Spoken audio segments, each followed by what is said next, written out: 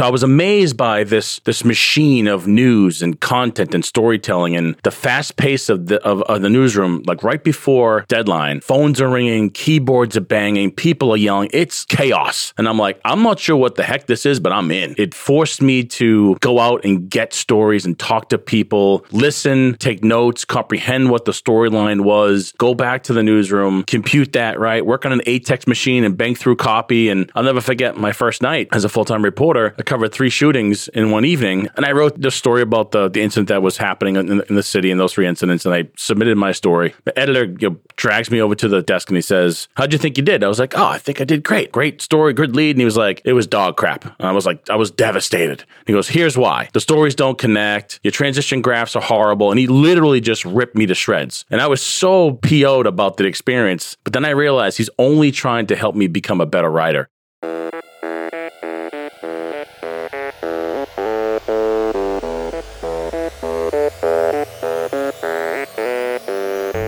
Welcome. I'm your host, Dino Cattaneo, and you're listening to Authentic Leadership for Everyday People, the podcast where we investigate the connection between effective leadership and authenticity. If you're looking for inspiration and tips on how to become a better leader by being your true self, you're in the right place. Last week, we talked about leadership and global experiences with Mozongo Mokwa.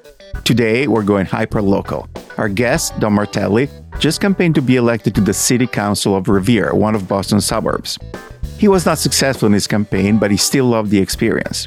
It will not come as a surprise to you that there's a lot more to Don than his campaigns for City Council. He's the president of the Belfort Group, an integrated digital and marketing communication agency based in Boston. His story begins by accident, as he candidly admits, with an internship at the Boston Globe, back in the day when newspapers still ruled. From that experience, Don developed a passion for storytelling and fast-paced, high-pressure environments. As you will hear, that foundation of storytelling is a common thread to all the changes in his career, the platform upon which he built his leadership style. In our conversation, we discuss how you build teams leading by example, the importance of listening first, and the keys to success in client management. We also talked about the importance of failing in order to learn, and how you create a culture where people feel safe taking risks. And since Don is a true Boston sports fan, at the end of the episode, he shared a beautiful story about the Bruins. And in honor of Don, I will say, go Bees! I normally start this conversation asking people how they got here. But before I do that, and this question is based on a conversation you and I had offline, if when you were in high school, they would have told you that you were going to end up being the president of a marketing agency, what would your reaction have been? I would have said, do you sure you have the right Don Martelli? Because there's no way in hell that he would be a president and partner of a marketing and public relations firm in Boston doing the things that we do. Not a chance. At that time, I could barely figure out how to tie my shoes, never understand what I want to do professionally. So if they told me that, I'd be like, no way, not a chance. All right. So let's go with the other part of the question, which is how do we get here? And you and I have had a lot of interesting conversation about the shifts we go on in life. So as I tell everyone, you can take as little or as long as you want.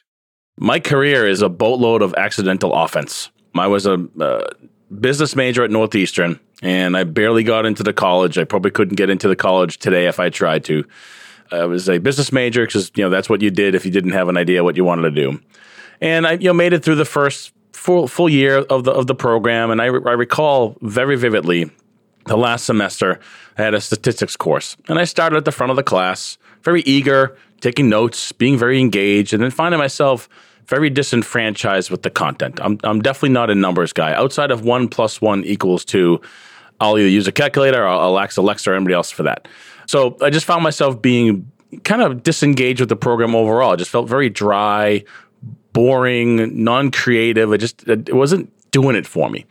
And so finished that year. I come back, and my first semester of my sophomore year in Northeastern was supposed to be 6 months of a co-op. And typical Martelli fashion, I was late for everything. And my advisor said, well, since you're late to the game, I literally only have 2 options for you. One is to drive a beer truck around Greater Boston delivering beer to Packies. I was like, well, okay. 2, you can go write obituaries at the Boston Globe. I'm like, okay, well, I can put pen to paper. I'm a decent writer. People always said that I can communicate, and I'm pretty good at putting together words in paragraph format and telling stories. So let me give this a shot.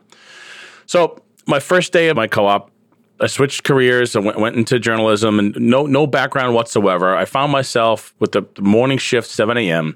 in the middle of, at that time, this is sort of like mid 90s, New England's biggest and most read newspaper. So here I am in this newsroom with, Walter Robertson, Sasha Pfeiffer, Mike Resendez, you name it. It's the cast of successful reporters and editors, most of them are which used to be part of the Spotlight team that there was a genesis of the movie that was out a few years back. So I'm working at the Globe in its heyday. And I will never forget my first day. Walter Robinson, who was my editor, Robbie has this very deep, raspy voice, and he's also a Northeastern guy. And I'm looking at the newspaper, that morning newspaper, and there's 4 different versions of the same paper. And I'm like, why do we have 4 versions of the newspaper? And, different stories, different lead paragraphs, and different lead photos. And Robbie's like, you that Northeastern kid? I'm like, yeah, Mr. Robinson, Don Martelli, nice to meet you. He's like, why are you staring at the newspapers like you don't know what the heck they are? I'm like, well, I kind of don't understand why you have 4 different versions of the paper. And he grabs a paper and he just licks his fingers, turns the page, and he points at the stars on the front page. He goes, know what those are? I'm like, stars? He goes, no, those represent editions. When the paper gets printed at that particular time, the first edition, which came off the press around 10 o'clock, literally got driven up to Maine and down the Cape, and we brought the news to the people. This was before the internet and paywalls and all that kind of good stuff. 2 stars was second edition, which means the papers were a little closer to Boston. 1 star meant third edition, which means it was the urban core. But then there was a 4th edition because we'd get the late sports scores from the West Coast when the Bruins, the Celtics, or the Red Sox were playing. So you'd have 4 editions. So I was amazed by this machine of news and content and storytelling and the fast pace of the newsroom. Like right before deadline, phones are ringing, keyboards are banging, people are yelling. It's chaos. And I'm like, I'm not sure what the heck this is, but I'm in. I love this.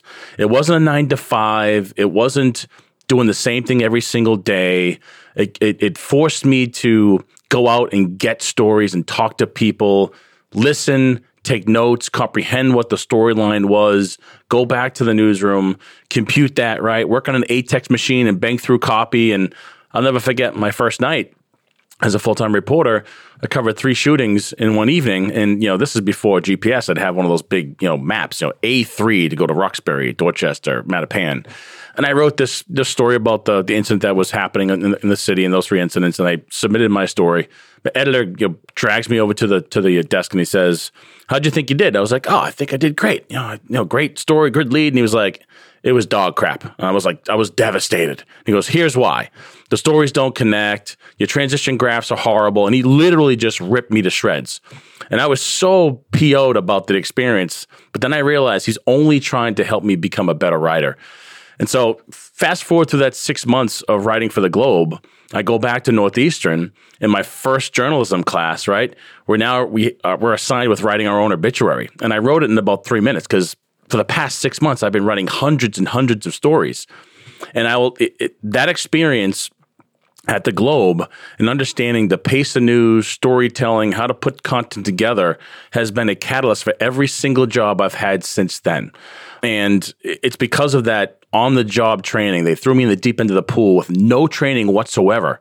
I just knew that at the core of what I could do was write and tell stories. I just needed to understand the mechanics of how that all worked around it. So after the Globe, I spent some time working in higher education. I did more media relations and public relations for Suffolk University and Malden Catholic High School. Then I realized, those jobs were very cyclical as well, just like the news business. I wanted to stay in the news, but I didn't want a 9 to 5 Monday through Friday. I wanted something that was still reminding me of the hectic pace of a newsroom, the camaraderie, the collaboration, the deadlines, the focus of just driving storytelling. And I realized that my calling was more on the agency side. Because if you work for an agency, you have a cluster of clients, 5, 6, 7, 8, 10, 12 clients. They all demand a lot of things from you on a daily basis. No day is ever the same. I always joke it's like being the fat guy at the buffet. I can have whatever I want any given day because I have options.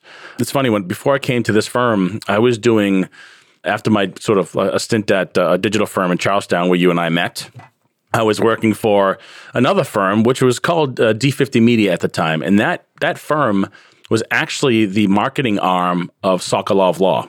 So Jim Sokolov, the 1-800-CALL Jim, the ambulance lawyer, if you will, he has this machine of marketing that has different channels, different teams running different channels, but all coordinated to drive traffic to their site to drive leads for their firm. And I realized that at one point, there's a firm that was trying to poach me out of there, and at that time it was called Schneider Associates. And when I looked at traditional firms in Boston, they were doing one thing really well. You had kind of creative firms doing really good creative. You had PR firms doing really good PR campaigns, and early digital firms learning how to do digital in this new space. But there wasn't really any firms out there that were integrating all of these things, because whether it's advertising, creative, branding, PR, it's still storytelling. It's still trying to get an audience to listen, engage, talk, discuss, is a way to take an action or, kind of go follow through the CTA. So former owner of our firm kept calling me after a couple conversations. And then, lights dawns on Marblehead. Hey, she's probably trying to poach me out of this place. So, this is fall of 2012. I arrived at Schneider Associates as the firm's first ever director of digital integration, which meant take our PR firm and figure out how the heck we can do digital. And at that particular point, I was more, on the organic content side of digital, which was like, social media channels, developing, campaigns, and getting people to talk and engage and so on and so forth. So fast forward to today, after about 12 years here at the firm, my business partner, Phil Pinellatore, bought it from the former owner. We rebranded to Belfort Group. And the reason why we're called the Belfort Group is because there's two answers in typical PR fashion. One, we are the bellwether of our client's business. And two, we fortify their bottom line. But the real answer is, my business partner grew up in Belfort Ave in Dorchester. So we're the Belfort Group. So you fast forward to today, we had very dedicated teams working in very dedicated practice areas, healthcare, corporate, public affairs, and those teams only did that work. And I quickly realized I had some very talented people that worked in public affairs that could really write. And they were very creative, and they were interested in learning how to run consumer digital campaigns for our consumer practice. So over time, I started to integrate the teams. So instead of being industry focused and practice focused, we became more service line focused. So right now, the Belfort Group, I bill ourselves as integrated digital marketing, creative services, web development, and communications. And we're focused on sort of four key service areas. One is digital, with everything that goes into digital marketing. Creative services, which, as you can imagine, is everything creative. Our web dev team, which does everything, web development, build out. And then our final practice is sort of what we call our strategies practice, which is more reputation management, public relations, crisis communication. So we're firm believers that we can take this service platform and literally apply it to any company and any organization, regardless of where they are in their inception. If they're a Fortune 500 company, if they are a startup, every organization has an audience that they want to communicate with more clearly and more in succinct. And in between the company and the audience are these mousetraps that you and I have spent careers building. But at the core of all that, and I'm getting to a point here, is storytelling. How do you get people to pay attention in a world where we're a second swipe up or left or right, moving on to our next thing? So how we got here was by accident, that I fell into journalism. I fell in love with storytelling. And every job that I've had since then was a build on my last job. I caught the early wave of digital when Facebook was still in colleges and MySpace was still a thing. And then as social media became more of a mainstream play, and being a technology geek, I gravitated towards the organic side of digital storytelling. And then every job since then had that new element of, how do I disrupt what we're doing here at this firm or this organization and do it quicker, faster, more efficiently? It's just kind of where we are here today at Belfort Group, looking at how do we now expand our service lines to bring on analytics folks, mobile developers, folks that are more on user design, AI. So we're now sort of starting to push these new boundaries. I am interested in the personal journey, as usual, as a storyteller here, if you will. So many people realize at some point that they want to be creative, and they become really good at, what you described as the hustle and bustle of the newspaper, the creating stories for your clients, and the transition from a really good at a functional area, really good writer, really good creative person to actually somebody who's managing and building practices is not something that always happened. As you were sort of progressing in your career, what were some of the moments where you started getting more intentional and more realizing this is what I want to be and this is what I want to do? And what were some of the drivers or that? I feel that, as I said when we started, that my entire career has been accidental offense.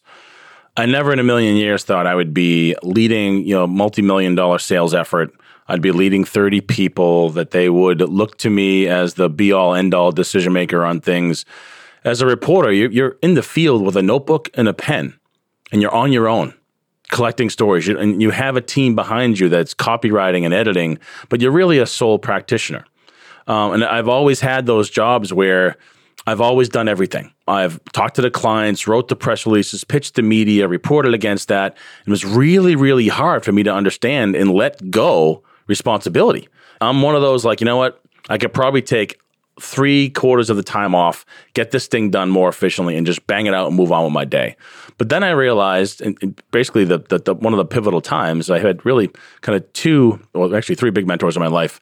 When I was done with the Globe and I went to work for Morrissey & Company, which is no longer in existence, Peter Morrissey, rest his soul, was the owner of the firm. He was the guy that brought me on and others to help do some crisis communications work for the Archdiocese of Boston. And Peter was one of those very unassuming, non-leader leaders, meaning when he was in the office, you didn't feel like he was the boss. You felt that he was just somebody who sat beside you in a cube and did the job that we did. He would pitch reporters. He would talk about client strategy. He would help review press releases. He wasn't this guy who just pumped out invoices and told us what to do. He was literally in the trenches with us, rolling up his sleeves, getting stuff done.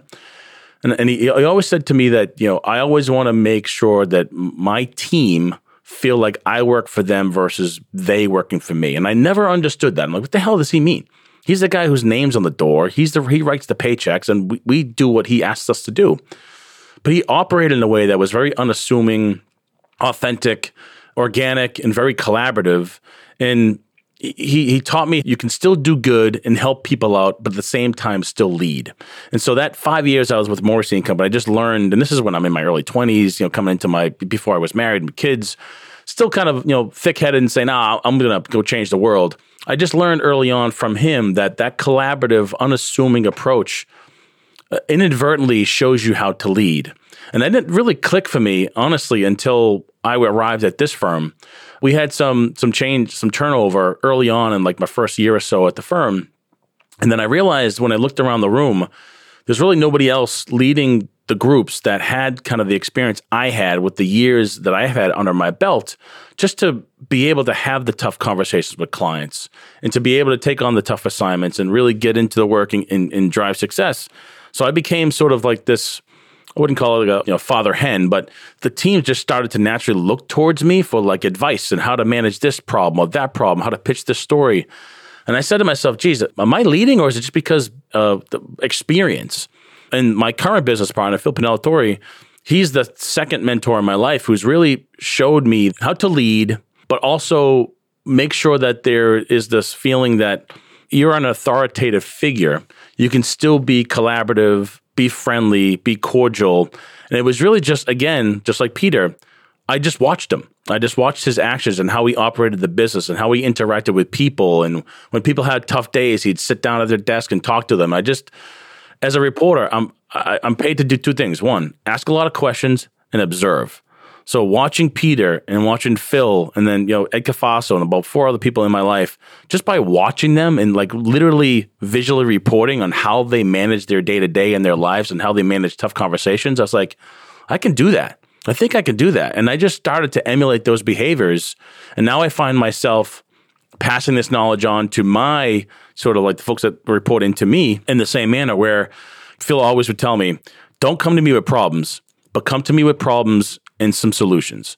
And oftentimes those solutions may be absolutely dead on wrong, but the fact that you thought through it and tried to use your creativity to get to a solution was him telling me, you need the reps. You're going to have some challenges in business and you need to continue to try to do this because at some point it's going to click for you. And you and I had this conversation that, I think the last time we talked about when you were launching this podcast, I've learned that failing is okay.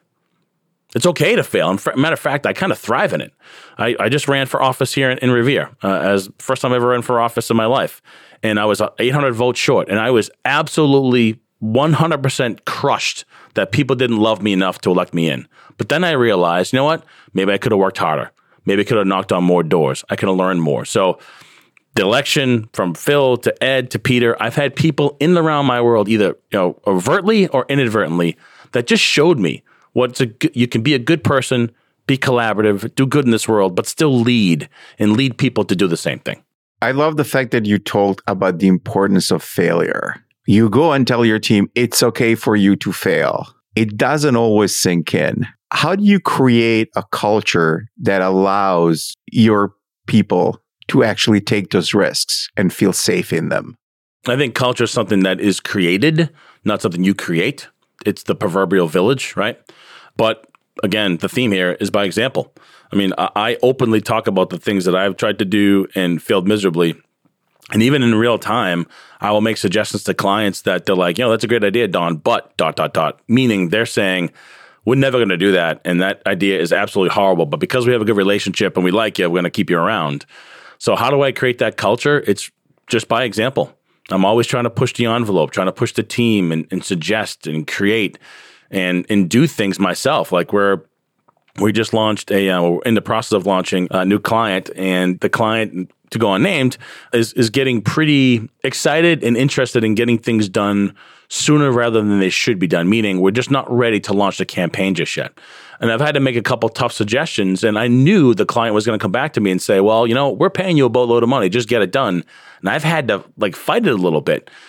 Eventually, we figured out how to truncate our process and move things forward, but the suggestions I made just didn't land with the client the way I thought they were going to. And basically, I took a couple lumps, and I particularly brought up the conversation in the couple things we're debating on the call in front of the client with my staff. So the staff could see my ass get kicked purposely, because I knew what the client was going to say. I knew what the messaging was going to be. I knew what I needed to say to retort and to say, we bridge in our business all the time. It's a great question, Dino, but I'd rather speak about X, Y, and Z. In this particular case, I made sure that the item was on the agenda.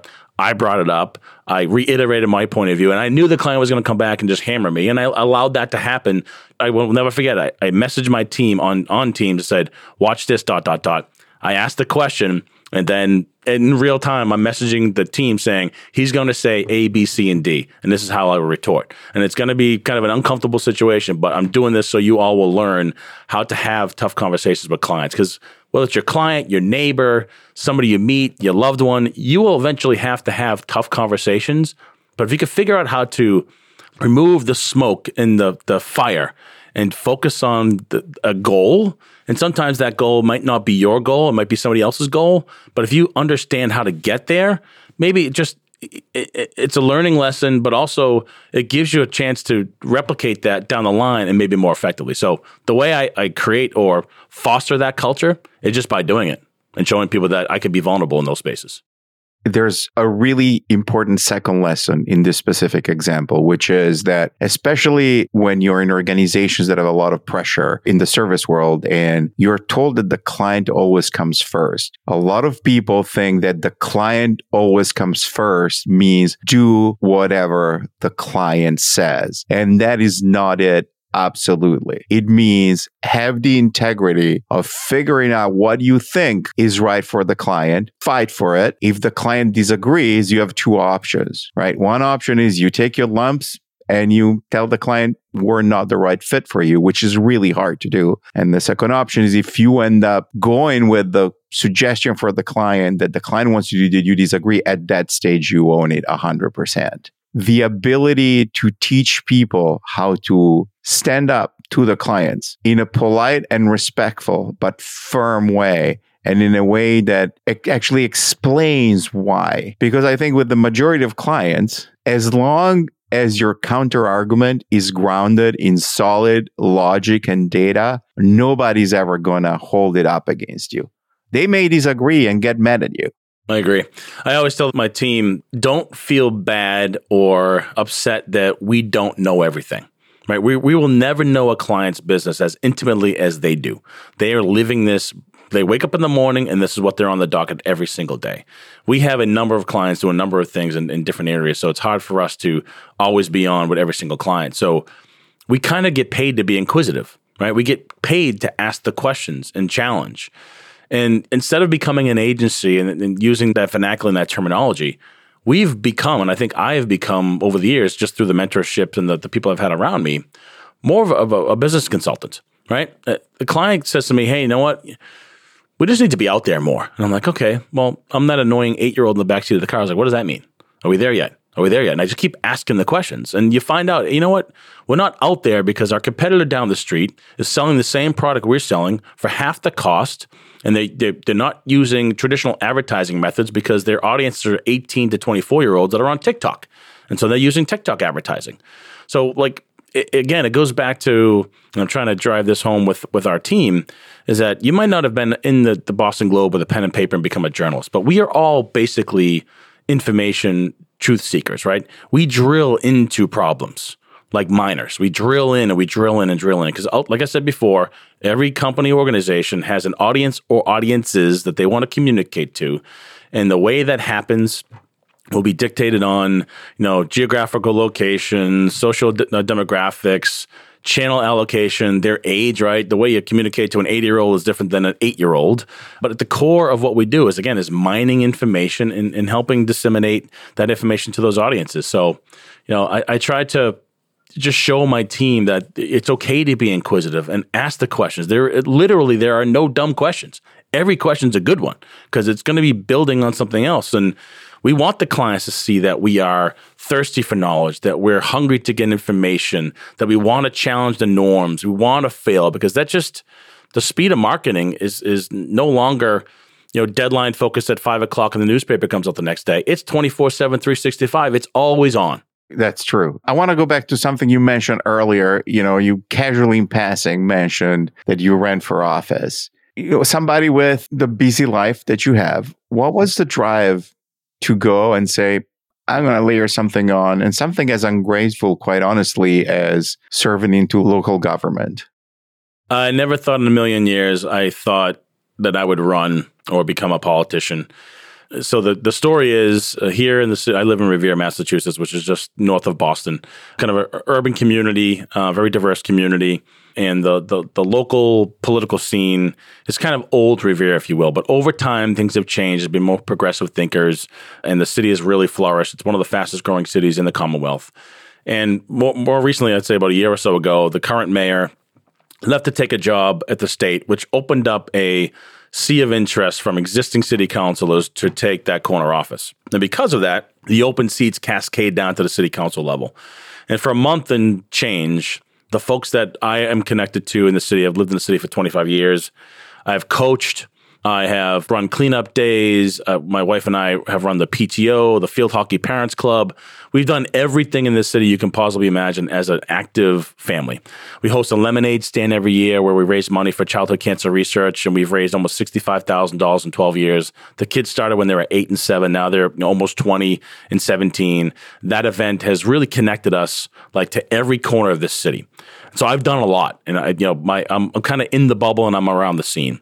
The one thing that people have always said to me is that you'd be great as a public leader, as a member of the city council, and they feel that way. And this is the feedback I'm getting, is because we want to feel, the voters and residents want to feel more connected to the services to which we pay for. Right? I want to make a call to get the curb cut. I want to make a call to get the pothole fixed, or I have traffic issues. They don't feel connected. They have been, for years, I've been saying, you'd be good at this job. You're a good communicator. You're very connected to the community. You have a bunch of relationships you can tap into and really be kind of like a switchboard operator for your residents. And I fought it and I fought it and I fought it. And then my kids started to talk about it.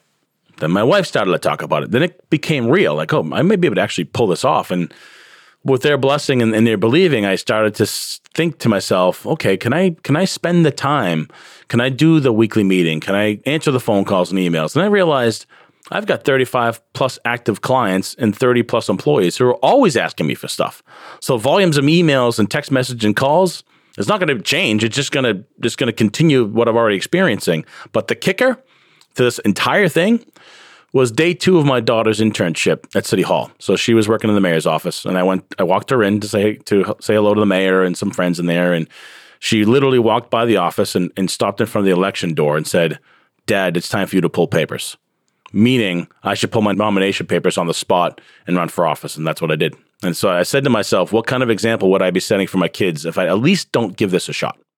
What are 2 or 3 surprising things you learned about yourself going through the campaign? And then you mentioned you came in 100 votes short.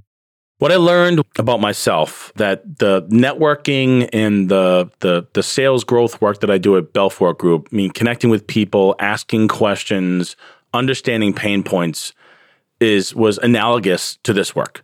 So I've walked just about every inch of the city, knocked on thousands of doors, talked to hundreds of people, those that have lived here for 6 generations to those that just moved in 6 months ago.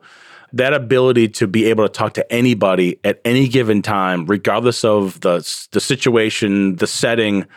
And the second thing I learned was that my knowledge of the city and how it works and how to give people or show them how to access particular services they need is just knowledge I've been able to gain over 25 years. And that anytime any questions I got at the door, whether it be about development, traffic, taxes, I'm well read on this stuff just because I pay attention and I'm just curious about it. So I was able to fluidly go in, and if I had a street of 50 homes and I knocked on every single door and I got 10 people, those conversations are like absolutely 10 different conversations, right? You got Mary Smith, who's lived there for 30 years, raised both of her kids, got 3 cats, watch Jeopardy and reads the newspaper still, and she's worried about senior taxes.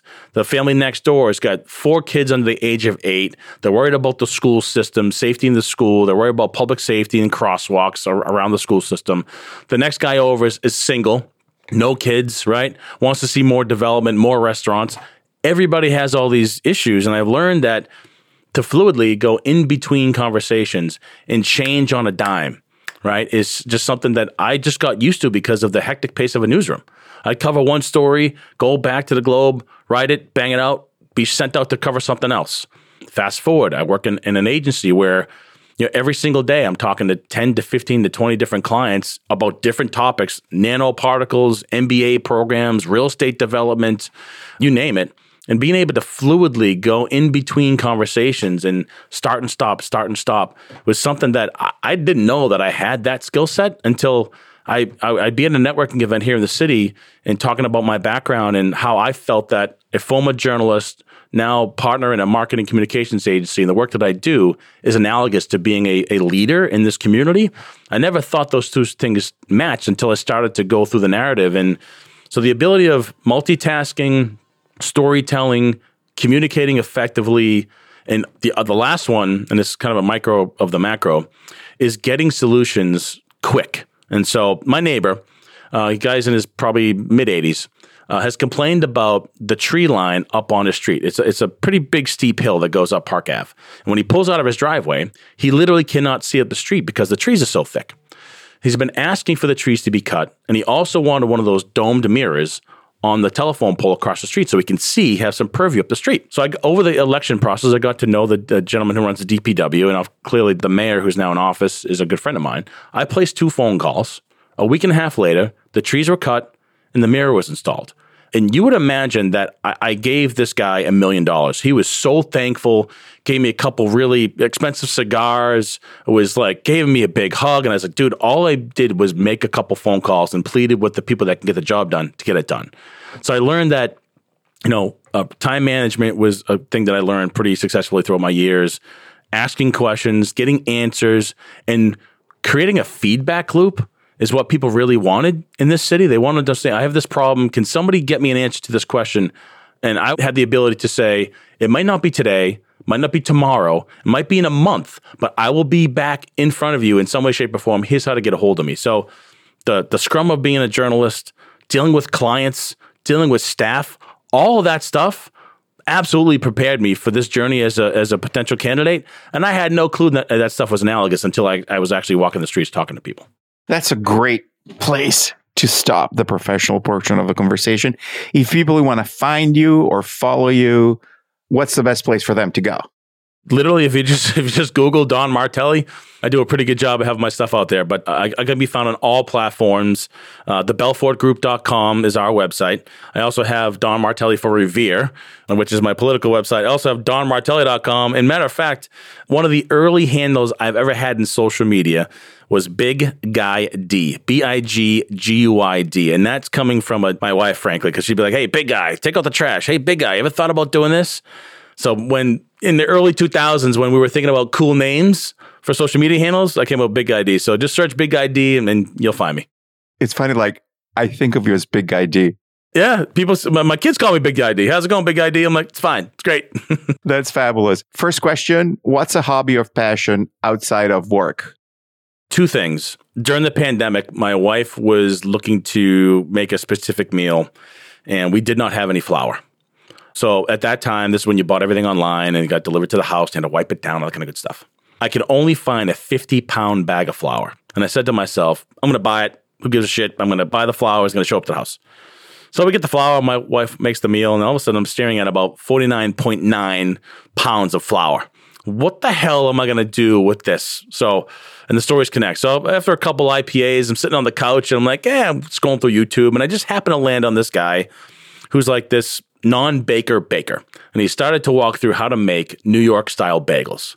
And I'm like, after, one IPA, two IPAs, four IPAs, I'm like, I can do this. I could become a baker.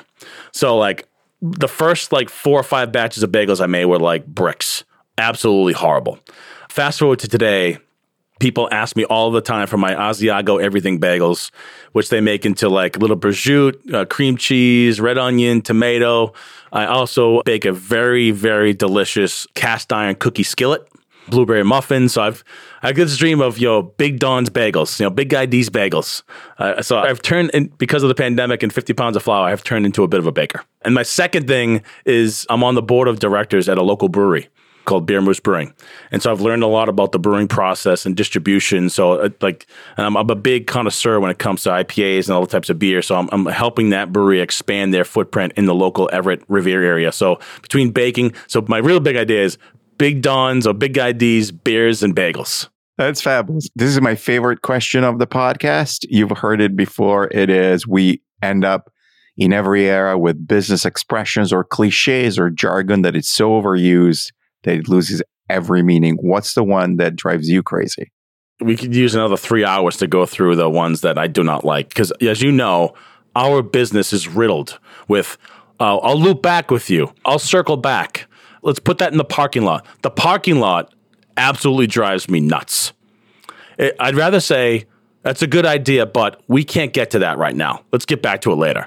The parking lot, we're going to put that in the parking lot. That drives me absolutely nuts because I feel like every idea has a place. It might not be now, but it should have an ability to grow and be fostered and watered and driven to maybe something that could be better. So stuff that's in the parking lot, and when people say that, they're either saying it because they thought that they should have had that idea first, or they literally don't think it's a good idea and they don't want to tell you that the idea sucks. But put that in the parking lot absolutely drives me bonkers because there's no bad ideas. Plus, if the parking lot is all cement, nothing grows on cement. No kidding. In Boston, we say the parking lot. So it just drives me nuts. Final question, food for the body or food for the soul? I kind of feel we covered the body, recipe with your bagels and beer. So do you have a piece of art, song, book, article, movie, theater, something that right now nourishes your soul that you want to share with our listeners? So when I was 16 years old, I worked my butt off to buy my father a Boston Bruins clock. And that Boston Bruins clock has a rookie card of Bobby Orr. And so when I was 16, after I bought the clock, my brother and I gave it to my dad for Christmas. And he opened it up and he was ecstatic. My father was a massive, massive Bruins fan. We said, oh, man, where are you going to hang up the clock, Dad? He's like, I'm not going to hang it up until they win the Stanley Cup.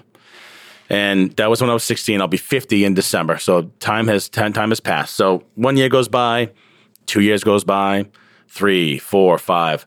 21 years later, in 2011, when the Bruins were in the Stanley Cup Finals, my brother and myself and my father, we'd all watch the game in separate places because we were very superstitious about what we did, what we wore, what we ate, because clearly our personal habits would impact the game. Not, but that's what we believed.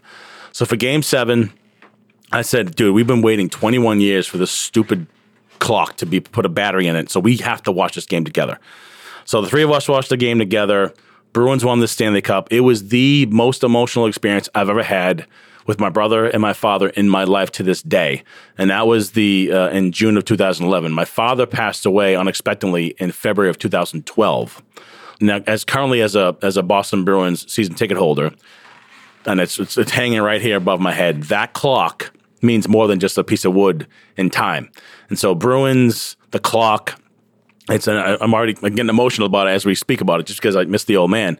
But that experience with my father and my brother, and just every game that I go to at the Boston Garden, I always think about him for at least 5 to 10 minutes when the anthem is being played. And so I know it's just professional sports and it doesn't really impact our lives, but the Spoke Bee has a bigger impact on my life than many. That's fabulous. Don, great having you. Thank you for coming and all your insights. I appreciate the time.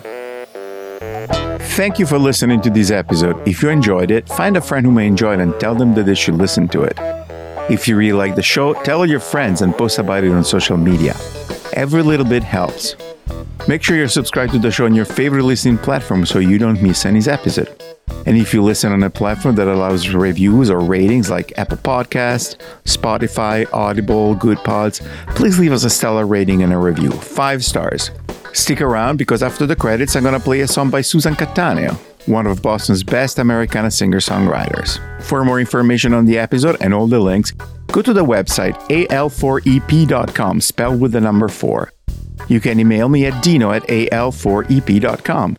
Please follow us on all the social platforms that you're present on. On Twitter and Instagram, the handle is @al4edp with the letter D. And on Facebook, look for Authentic Leadership for Everyday People. This episode was produced by me, Dino Cattaneo, with additional edits by Pro Podcast Solutions.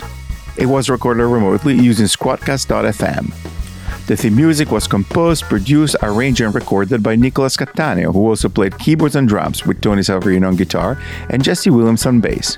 And now, as promised, here's a song by Susan Cattaneo. It's called John Brown, and it's from her record Haunted Heart.